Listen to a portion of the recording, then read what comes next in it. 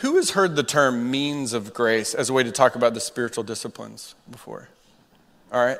So some traditions talk about the disciplines in maybe more palatable terms. It's like, if you don't like that word, well, let's talk about the means of grace. And here's what it means.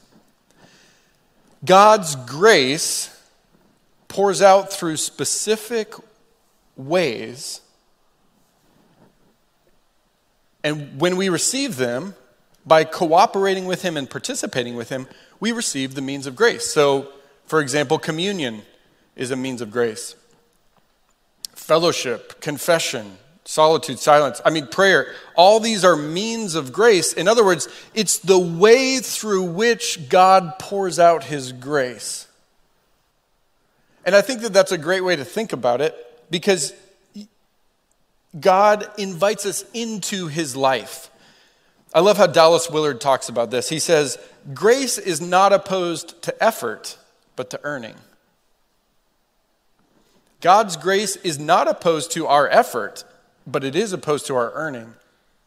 In other words, we do exert effort when we cooperate with God, when we align our hearts with God. It's a process, but we don't earn anything. And so let me describe it in terms of an analogy. The first analogy I want to use is an oasis in the desert, okay?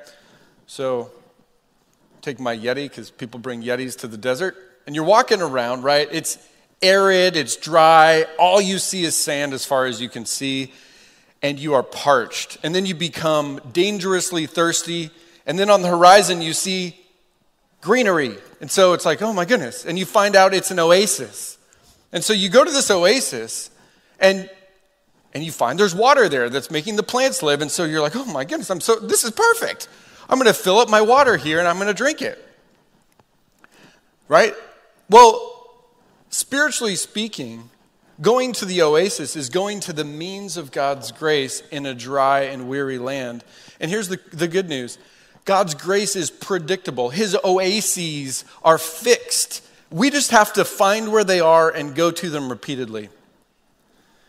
Here's a sci-fi version of that. It's another analogy. Pretend that God's grace is an ocean of water expanding in all directions over your head with a glass ceiling, okay? And he wants to pour it out. And he's got these fountains of water flowing out of this massive reservoir of water that pour out in these streams, right? These cylinders of his grace. A little psychedelic, right? It's a little different.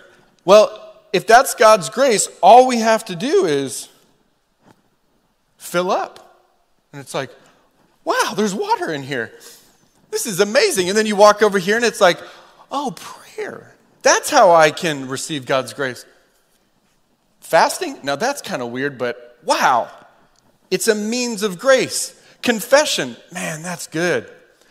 God's grace is waiting to pour out through specific means, but here's what a lot of people do spiritually. It's like, man, where's God? And the water's just gushing like right here. And they're like, that's not my style. I don't really connect with that. Then, they put it out and there's some dew in the morning, but it's like, I can't. People, there's a group of people that I don't know who taught them this, but the only way that they connect with God is out in the woods by themselves. They're like, church just isn't for me. I connect with God. I just feel God when I'm in the woods. It's like, cool. Like, me too. It's called solitude and connect with God in nature. But if that's your only spiritual means of grace, it's like, dude, you are totally missing out. You guys tracking with me? Yes. Does means of grace make sense? So, in other words, God is not elusive. He's got specific ways that we can connect with him. And to me, that's super liberating. We don't have to wonder, will that oasis be there? Will this flood of his water in the form of a fountain go away? And here's the thing. Sometimes it's more like a drip. At least it feels that way. But it's still there. And so what I want to say is, think about your walk with God in terms of, first, alignment with his heart. In other words, we align our hearts with his as we move toward him. And then he changes us. That's how it works. And here's the thing. It's never going to change. God fixed the way the world works through the Logos, his eternal Son, and it will never change. It will always be through the means of God's grace as he ordained before the creation of the world.